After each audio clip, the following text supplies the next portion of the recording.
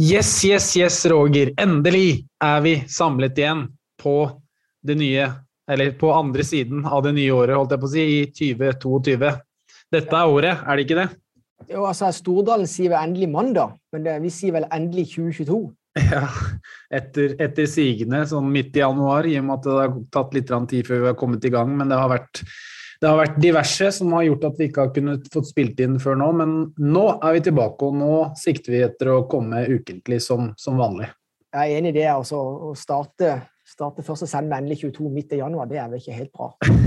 Nei, det litt på hæren, men vi kan jo finne på å gjøre det vi, Roger, av og til, men det får være greit. Ja, nei, så vi skal jo vi kan jo egentlig prate litt kjapt gjennom desember og starten av januar, og så skal vi jo i andre del her da snakke litt om disse nyttårsrakettene som jeg har gjort nå i noen år. Altså jeg setter opp en fiktiv portefølje bestående av da mine egne aksjer som jeg velger, og så det da de 5 beste aksjene målt på avkastning fra fjoråret, og de 5 dårligste, altså ser jeg hvordan disse går innen en sånn 4 ukers periode, altså fra 15. desember til 15. januar, og så gjør jeg litt research og regner litt på det, så det skal vi vise nå i andre halvdelen av sendingen, så jeg tenkte vi kunne jo oppsummere litt sånn desember og starten av januar, eller la oss ta starten av januar da, Roger, som kanskje ikke har vært pratet så veldig mye om. Det har jo butta litt på de internasjonale indeksene. Jeg ser jo de svenske og danske indeksene jo ned i området 4-8%, mens Oslo Børs vel så vidt det i positivt terreng, mye grunnet til den sykliske sammensetningen vi har. Ja da, Oslo Børs, og vi har jo hatt det som tema, Mats, meg og deg, siden november 2020, mener jeg. Da blir det et syklisk skifte, og ja, vår antagelse den gang, antagelse som bare har forsterket seg siste 12 månedene, det at det sykliske vil gjøre det bra fremover. Og da Oslo Børs en god plass å være investor. Det var det i 2021. Det ser ut til å være det i starten av 2022 år. Og Oslo Børs, jeg tror kanskje det bare Hang Seng-indeks nå, som i positivt terreng i talende stund. Ja, og Nasdaq-indeksen og S&P også jo ned, og de danske og de svenske som var inne på, det jo indekser som pakket med høymultiple-aksjer, som da gjerne naturlig nok har fått en liten sånn smell nå i starten av året, med guiding av spesielt rentehevninger og ikke minst en voldsom inflasjon fortsatt da. Og alt dette har jo da summert i at på relativen så kommer jo da olje, energi og for så vidt finans veldig godt ut, og det har jo Oslo Børs veldig mye av, noe som har gjort at vi har klart oss på relativen mye bedre da enn for eksempel et globalt indeksfond, og det jo for så vidt ikke så ofte har skjedd at både dollaren har svekket seg og de globale aksjemarkedene har svekket seg, mens Oslo Børs har på relativen holdt seg veldig godt og faktisk steget så langt i år. Ja, det jo klart at en kombinasjon av stigende rente, det ligger i kortene at styringsrenten rundt om i verden blir satt opp. Mange har allerede begynt å bli satt opp, blant annet Norges Bank har gjort så, men først og fremst Federal Reserve kommer til å sette opp ved flere anledninger i år. Hvis du legger til det inflasjonspresset som i økonomien, så dette jo en dårlig kombo for aksjemarkedet, en dårlig mix, og da det store spørsmålet blir om inflasjonspresset vi ser nå, om vi har nådd toppen eller ikke. Det vil bli det store spørsmålet, for det klart at hvis inflasjonspresset skulle avta naturlig fremover, så vil det vel gå relativt greit. Men om ikke det skulle gjøre det, at sentralbanken viser seg å være på etterskudd, ja, så har vel historien vist at det ikke godt utgangspunkt for aksjemarkedet. Nei, og det jo viktig å si også, at det jo ikke så ofte man holder på å si åpner året med nedturer, men det har vi jo på mange måter hatt nå, i hvert fall på de internasjonale indeksene, der det har vært, ja, det jo ikke voldsomt, men det ned noe da, 4-5-6% på de store indeksene, og det jo ikke ikke alltid vanlig, men sånn blir det litt med tanke på det makromessig vi ser nå, da, med, som du sier, stigende renter, inflasjon og den cocktailen der, og så blir det jo også spennende å se nå har jo de store amerikanske bankene blant annet begynt å komme med tall for fjerde kvartal, og nå har vi jo kickstartet denne resultatsesongen som kommer nå i ukene og for så vidt månedene fremover, og man har jo sett at blant annet JP Morgan og Goldman Sachs har jo kommet med dårligere tall enn hva som har vært forventet, og det er jo kanskje et signal på at man ikke nødvendigvis vil få den beste resultatsesongen, men vi får jo bare vente og se da, men i hvert fall bankene i USA har levert dårligere enn forventet, og det setter jo også selvfølgelig ytterligere press på indeksene nedover da, ser jo at blant annet S&P og Nasdaq guides litt ned der i futurene som åpner om en liten halvtime. Ja, ellers det jo også sånn at når rentene stiger, i utgangspunktet så det veldig bra for banksektoren. Stigende rente gir økte rentemarginer, som basically økt inntjening for bankene. Og de har jo gått, kursmessig så har jo bankene gått veldig godt siste 12 månedene. Så jeg vil ikke avskrive banksektoren, selv om det har kommet litt svake tall. Jeg tror det var JP Morgan som skuffet mest. Wells Fargo derimot, det kunne så vidt jeg husker, kunne melde om god utlånsvekst i fjerde kvartal, og det bidro til at Wells Fargo, tror jeg, steg på tallene. Mest JP Morgan, som den største finanskonsernen der ute, og jeg tror de falt 6% på tallene. Ja, Goldman kom med tall nå som var dårligere enn forventet også, så vi får se hvordan det går i løpet av dagen og kvelden. Så det jo på en måte status i markedet i dag, en litt sånn shaky start, i hvert fall på de internasjonale markedene, og sannsynligvis også for dere som holder globale indeksfond, og så har det vært egentlig ganske god fart på Oslo Børs. Hva det vi oppnå av? Vi i skrivende eller i snakkende stund vel opp 1%, vi litt nede i dag, men det jo på relativt veldig bra egentlig når du ser Nasdaq ned 4%, og S&P ned noe av det samme. Jeg ser DAXen ned så vidt der, Eurostock 50 ned, så og Dow Jones ned 1,2%, så det jo sånn unisont ganske mange indekser som har startet året på venstrebeinet, da, for å si det på den måten. Ja, ellers så det vel også, nå har jo ikke jeg noen konkrete tall å vise til i dag, men jeg mener at det finnes sammenhenger historisk der at sånn som januar starter, så kan det fort bli sånn resten av året. Så vi får håpe at pilene snur på de internasjonale markedene. Men i alle fall så pilene positive på Oslo Børs, og det jo litt i tråd med i alle fall det som våre personlige forventninger også, Mats. Ja, fordi det som du sier at man pleier å være veldig optimistisk med inngangen i et nytt år, altså januar pleier det å være en ganske god måned, analytikerne kommer med ganske høye anslag for veksten til selskapene gjennom året, og så vil jo dette naturligvis da justeres ned ettersom ting skjer og selskapene leverer tall, altså det jo, som du sier, jeg har ikke noe empiri på det, men det høres i hvert fall veldig logisk ut at hvis januar dårlig, så ikke det nødvendigvis et godt tegn, uten at det noe som skrevet i stein, selvfølgelig. Nei. Og dagens tema, det jo dine nyttårsraketter, det ikke det? Ja, jeg tenkte vi kunne begynne på det nå, da, etter en liten sånn recap av den siste måneden, og vi ikke har hatt noe særlig med sendinger på grunn av ferie og litt andre ting.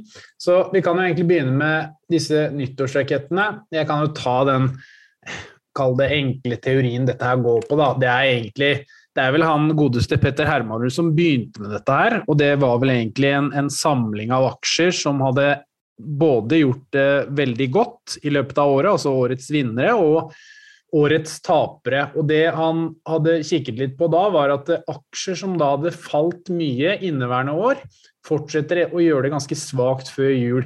Grunnen til det at fondsforvaltere, investorer og så videre som har disse taperaksjene og som har sittet med disse taperaksjene gjennom året, gjerne vil kvitte seg med de aksjene før året omme, sånn at man skal slippe å se det i bøkene sine ved årets slutt. Da. For det har jo litt med den window-makingen å gjøre, og at hvis du driver et stort aktivt forvaltet fond, så det greit å kvitte seg med en del tapere. Det som også skjer da, at man gjerne ønsker å vekte seg opp i vinnerne som har gått veldig godt gjennom året, for det jo selvfølgelig også veldig positivt at alle investorer vil jo se at sitt respektive fond har masse vinneraksjer. Så man får også en reversert effekt der med at investorene da vil selge masse taperaksjer, og de vil da kjøpe enda mer av vinneraksjene, rett og slett fordi de har gått veldig bra, og teorien slikt sett da skal da være at taperaksjene fortsetter å falle, mens vinneraksjene vil fortsette å stige. Og så det jo på et eller annet tidspunkt så når man en bunn da i disse taperaksjene, som gjør da at man kanskje vil få en rekyl opp. Det liksom det som teorien bak her da. Så vi har den porteføljen jeg setter opp hvert eneste år, som går over midten av desember til midten av januar, altså 4 uker. Det jo da de dårligste aksjene for fjoråret, og de beste aksjene for fjoråret, og så velger jeg da ut 5 aksjer som jeg selv har tro på i den respektive perioden, og det det vi egentlig skal gjennomgå nå. Så hvis vi ser på den porteføljen som jeg da har valgt ut, eller i hvert fall, jeg har valgt ut 5 aksjer, og de andre jo da, jeg håper å si, rett og slett bare lastet ned fra hva som har gått best og hva som har gått dårligst på Oslo Børs således da. Så vi kan jo starte med de 5 beste i 21, det var jo da Awilco LNG, det var Jinhui Shipping, det var MPC Container Ships, det var BEWI og det var Flex LNG. De 5 dårligste var Pasientsky Group, Norwegian, Hydrogenpro, Ocean Sun og Acetec. Og så valgte jeg da Nekar, jeg valgte Polaris Media, jeg valgte Kongsberg Automotive, jeg valgte Pexip og Fjordkraft Holding. Så jo spørsmålet da, Roger, hvordan gikk dette? Og da må jeg jo da presisere en del forutsetninger jeg må gjøre for et sånt et veldig lett empirisk forsøk da, som jeg liker å tulle litt med selv, som glad i tall og aksjer og sånne ting. Jeg har da forutsatt at det likevektede porteføljer, at du da investerer en gitt sum ved den 15. desember, og den summen vil jo da justeres ut ifra kurssvingninger opp og ned gjennom perioden, men la oss si at det står mellom 5 og 10 000 kroner på hvert eneste selskap, sånn at alt helt likt ved inngangen av forsøket. Og hvis man ser på porteføljen som helhet, altså de beste, de dårligste og mine picks, så har hele den porteføljen i løpet av den måneden, altså fra den 15. desember til den 15. januar, gjort 8,36% mot Oslo Børs i perioden 2,8%. Så du fikk jo da en meravkastning ved å sitte på disse 15 aksjene her på 5,5% i forhold til Oslo Børs, som må sies å være veldig bra, Roger. Absolutt. Det klart at hvis man tenker på at det har vært en ryggelig start på børsåret sånn globalt, så det jo imponerende at det gikk veien i år med denne nyttårsrakettporteføljen. Ja, så dette jo da helhetsporteføljen som dere ser selvfølgelig, men det jo ikke så enkelt som det, fordi at hvis man da sitter som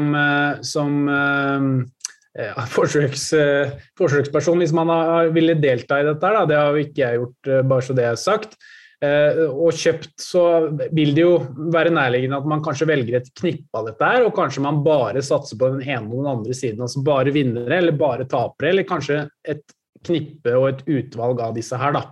Men i hvert fall disse 15 selskapene som helhet har da gjort 8,36%. Men hvis vi kikker på for eksempel de som har gjort det veldig bra da, og de som har drevet denne avkastningen voldsomt, det jo kanskje ikke overraskende i forhold til teorien, det jo da fjorårets vinnere, som da Awilco LNG, Jinhui Shipping, MPC Container Ship, BEWI og Flex LNG. Der har alle, bortsett fra Awilco LNG, gjort det veldig bra. Så den absolutt beste var jo da MPC Container Ship, som gikk da 24% i denne perioden. Og totalavkastningen for vinnerporteføljen ble da på 7%, som da i størrelsesorden 3, eller litt over 4% bedre enn Oslo Børs, og det må jo sies å være absolutt veldig bra, og der ser man jo da egentlig at 4 av 5 selskaper har gjort bra, mens Avilco LNG falt ganske mye. Da. Det var jo litt på grunn av disse gassprisene som svingte veldig gjennom desember og starten av januar. Ja, jeg kan jo bare skyte inn det, Mats. Altså, MPC Containerships har jo jeg hatt i studio ved et par anledninger i 2021, så for de som er interessert i å lære mer om MPC, så ligger disse intervjuene, både presentasjon og Q&A på Nordnet-bloggen. Så det i hvert fall hvordan disse vinnerne har gjort det. Altså da har man, hvis man har sittet med disse 5 vinnerne fra 15. desember til 15. januar, så har du da fått en avkastning på 7%, som egentlig et veldig god avkastning gjennom et helt år, faktisk. Så det har faktisk ikke vært eller det har vært en veldig god strategi sånn sett, hvis det noen som har gjort det. Så kan vi gå over til de som faktisk har gjort det ganske svagt, naturlig nok. Det var jo da de 5 taperaksjene i 2021, altså de som har falt mest. Og her ser vi jo en mye mer begredelig avkastning enn hva vi så på forrige slide. Det jo da Pasientsky, Norwegian og Hydrogenpro, Ocean Sun og Asetek. Og der har faktisk 2 av 5 gjort det relativt dårlig. Og det jo da Pasientsky som har falt med 16%, Hydrogenpro har falt med 30%, Ocean Sun og Asetek oppe i området 1,8 til nesten 2%, mens Norwegian flyselskapet opp 20%, som har dratt opp denne porteføljen da. Men totalavkastningen, likevektet selvfølgelig, blir da på minus 5,2%, eller i området da rundt 7-8% dårligere da, relativt til hovedindeksen på Oslo Børs. Så teorien stemmer fortsatt, Roger, med at taperaksjene fortsetter å gjøre det dårlig relativt til Oslo Børs, og det har vi jo nå da fått bekreftelse på her også.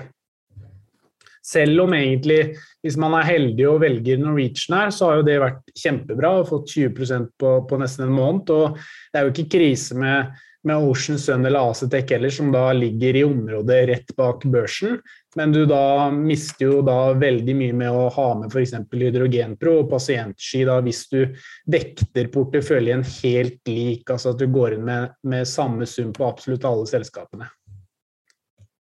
Så kommer vi da til min, og her legger jo jeg huet mitt på hoggestabben, Roger. Så jeg håpet jo i hvert fall på å kunne slå hovedindeksen, og det klarte jeg. Jeg nådde ikke opp til vinnerne fra i fjor, men det var ikke så veldig gærent ifra heller. Jeg oppnådde en totalavkastning på 6,5%, og vinneraksjene klarte jo da 7% som sagt, og min portefølje består da av Nekar, den består av Polaris Media, Kongsberg Automotive, Pexip og Fjordkraft. Og som vi ser her, så det jo den øverste for de som ser oss på YouTube, så det jo da Nekar som har dratt min portefølje voldsomt, den jo steget med 25%.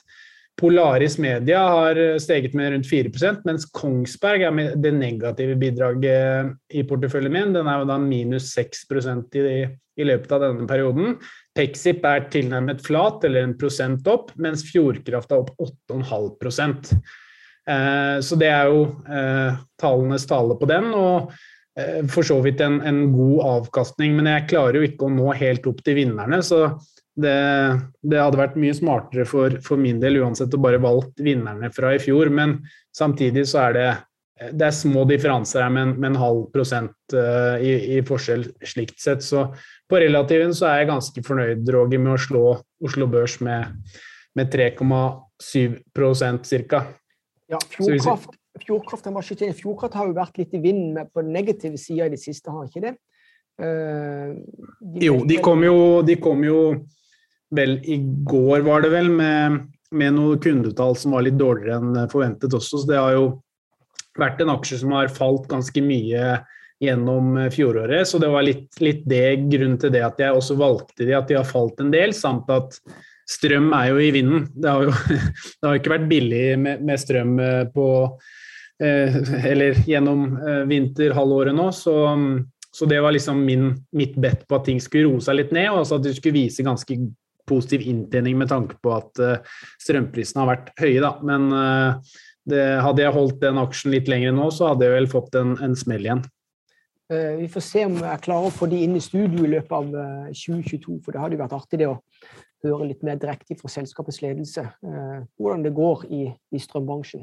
Ja, og Kongsberg Automotive var jo et sånt selskap jeg kjøpte, så jeg tok med i porteføljen litt på grunn av at jeg også så at det var veldig mye snakk om det, både på Shareville og på Twitter, så jeg tenkte kanskje det var en sånn fin nyttårsrakett hvis det var mange som vektet seg opp i den, men den hadde gått ganske mye i forkant faktisk, som gjorde at den faktisk korrigerte da, ned 6% den siste måneden, men hadde steget betydelig antall prosenter rett før det, så der var jo timingen min selvfølgelig litt feil da.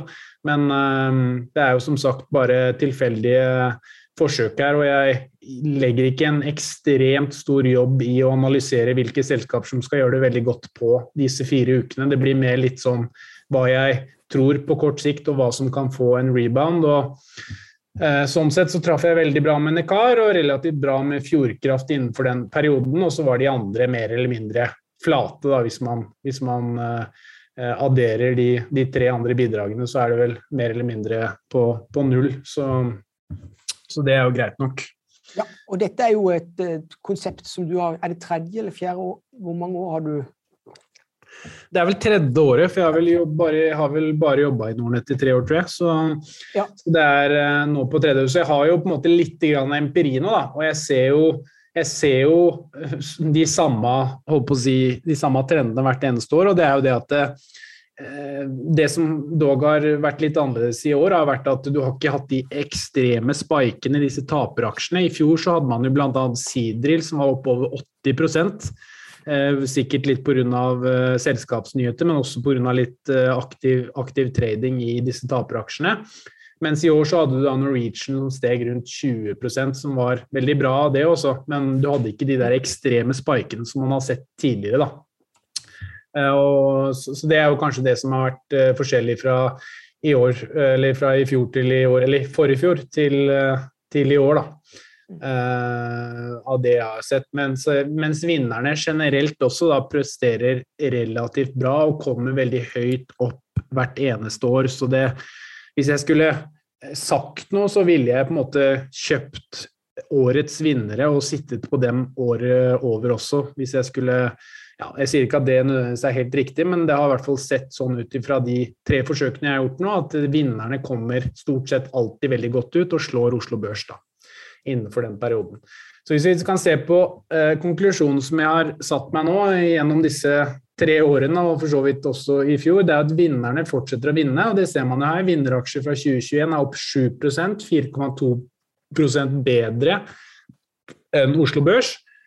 Mine utvalgte gjorde da 6,5%, som 3,7% bedre enn Oslo Børs, og taperaksjene taper da 8% på relativen til Oslo Børs. Så det kan jo si det veldig enkelt at taperaksjene fortsetter å tape og vinneraksjene fortsetter å vinne. Så i sum så bør det gå for da årets vinnere hvis man da skal se på disse tallene her, og det sammenfatter min konklusjon fra en veldig sånn lett research de siste 3 årene da. Ja, spennende. Og for de som ønsker å se mer på det, så har jeg også skrevet et blogginnlegg på Nordnet-bloggen som heter Slik gikk det med mine nyttårsraketter, og det har jeg da gjort hvert eneste år i disse siste 3 årene, der du ser hvordan de enkelte porteføljene har gjort det, og så måler jeg det selvfølgelig da opp mot Oslo Børs, og det tror jeg faktisk jeg den eneste som gjør, de fleste, eller det flere andre meglere som skyter opp disse nyttårsrakettene, men jeg tror ikke at det noen som går ut med hvordan det faktisk har gått, så det kan jo være til en viss forskjell, men det jo, jeg gjør det jo ikke nødvendigvis for noe, det ikke noe anbefaling på ingen måte, det mer et sånt prosjekt bare for å ha litt tallmateriale på det, og kanskje gjøre seg opp en mening om en 5, 6, 7 år da, der jeg begynner å virkelig få tallmateriale på det, og se litt sammenhenger, og gjerne da kanskje komme med litt bedre svar da, ut ifra den empirien man faktisk tilegner seg gjennom årenes løp. Vet du hva, Mats, jeg synes du skal rett og slett kjøpe inn de aksjene, for vi i Nordnet, vi har jo 30 dagers bindingstid. Så hvis du kjører dette gjennom 30 dager, så synes jeg du skal kjøre en reell portefølje, legge den ut på Shareville. Jeg har gjort det tidligere. Nå bestemte jeg meg i år for å ikke gjøre det litt sånn av interessekonflikt og så videre, men jeg skal vurdere det neste år og faktisk kjøpe hele den porteføljen som vi ser her i starten, altså disse 15 selskapene, og bare sitte med den og se på den totalporteføljen og bare opprette en konto som heter nyttårsrakett, rett og slett, og setter inn da likt antall kroner per enkelt selskap. Ja. Så det absolutt en god idé. Jeg må bare prate litt med compliance først, Roger, og se. Ja. Så det klart at i alle fall så det mulig, i alle fall innenfor, for jeg registrerte at du hadde 30 dagers vindu her. Og så det jo selvfølgelig, det også jo en annen ting med denne porteføljen som skal sies, altså en ting jo, det blir litt som den Finansavisen sin innsideportefølje, at en ting å skrive opp hva du kjøper aksjer på, altså spesifikk kursmål og så videre, og hva du på en måte selger ut på, altså, og en annen ting jo det å faktisk kunne gjøre det på de kursene der. Det jo litt det også som viktig å hensynta, da. Så det klart at hvis man uheldig fra et sekund til et annet, så kan det være at avkastningen her har både gått i positivt og negativt favør, og i forhold til når du selger og når du kjøper i løpet av dagen. Men jeg har jo da tatt utgangspunkt i open og close, altså at jeg har kjøpt aksjene da klokken 9:001, og så har jeg solgt de da 16:25 på auksjonen, for å si det på den måten, den 15. desember da. Men det skal også sies at transaksjonskostnader og ikke minst da timing for kjøp vil jo da se annerledes ut hvis jeg skulle kjøpt disse aksjene fysisk da. Så det jo underbygger jo også den teorien som du sier, Roger, at man bør kjøpe hele denne porteføljen, og så ser man det utifra hvordan ting går gjennom måneden da, med å kjøpe. Slikt sett. Nettopp.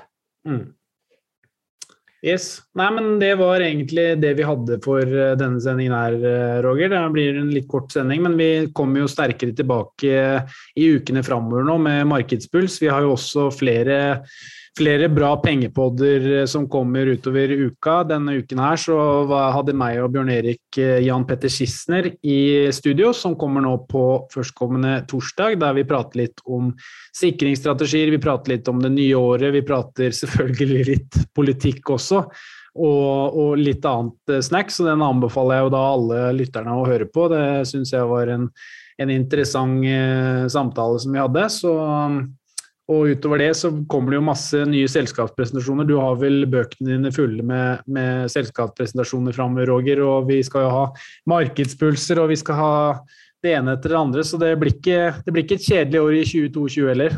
Nei, det bør ikke bli kjedelig. Men for all del, det er klart at positive børser, det hjelper jo på, Mats, for å kunne konkludere om det blir kjedelig eller ikke. Ja, det jo det da. Ja, eller så synes jeg det er interessant å høre med deg, hva tror du om oljeprisen fremover? Det mange som spekulerer i at den skal over $100 fat i løpet av 2022. Hva tror du? Ja, det jo litt det da, men hva skal jeg til å si, når alle tror det, så det jo fort gjort å være litt kontrær, men samtidig så ser man jo nå at det jo en ekstrem shortage etter olje, og den fysiske produksjonen klarer jo aldri å møte den papirprisen med en gang uansett, for det tar litt tid å øke produksjonen uansett. Så det ingenting som skulle forundre meg. Man har jo, altså nå startet vi jo året med $80 oljepris, og man pleier jo vanligvis å ha et standardavvik på oljeprisen på rundt $20 til $25 i løpet av et år, så da snakker vi jo $60, og vi snakker jo på oppsiden over $100, så om det kan skje $100 fattet, selvfølgelig kan det. Men jeg tror også det kan fort skje at man får tilbake amerikansk skiferoljeproduksjon, og OPEC begynner å slippe opp litt på kranene, at vi også faller, så det et litt kjedelig svar da, men om det mulig $100, absolutt. Men jeg tror ikke det bra på lang sikt. Det vil knele verdensøkonomien etter hvert. Ja, det jo et stort spørsmål. Hva blir effektene av en eventuelt så høy oljepris? Så vi får se. Vi får se. Og vi skal garantert komme inn på det i både markedspulser og pengepodder fremover ettersom tiden går også. Så vi går inn i en spennende periode med selskapspresentasjoner og selskapsrapporter nå i de nærmeste månedene som vil gi oss mye svar, og selvfølgelig da mye ny guiding innunder det nye året, hva selskapene kommer til å levere og hva de tror de kommer til å levere. Ja, supert. Supert. Da takker vi for oss, og så prates vi jo igjen da neste uke. Tusen hjertelig takk for at du hørte på. Ha det bra!